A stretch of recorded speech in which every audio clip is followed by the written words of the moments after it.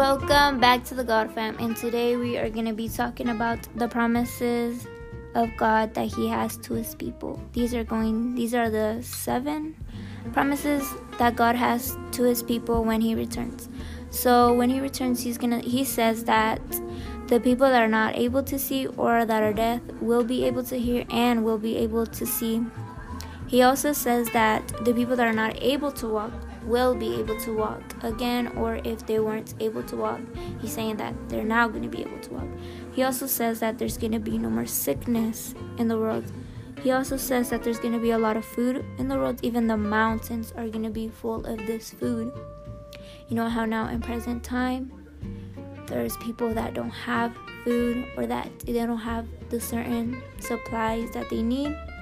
God is saying that that's all going to end, and that there's going to be a lot of food.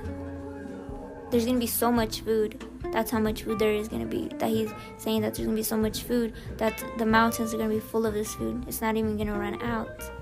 He also says that there's going to be no motive to cry, no cars, no pain, or nobody getting old. He also says that the dead will live again.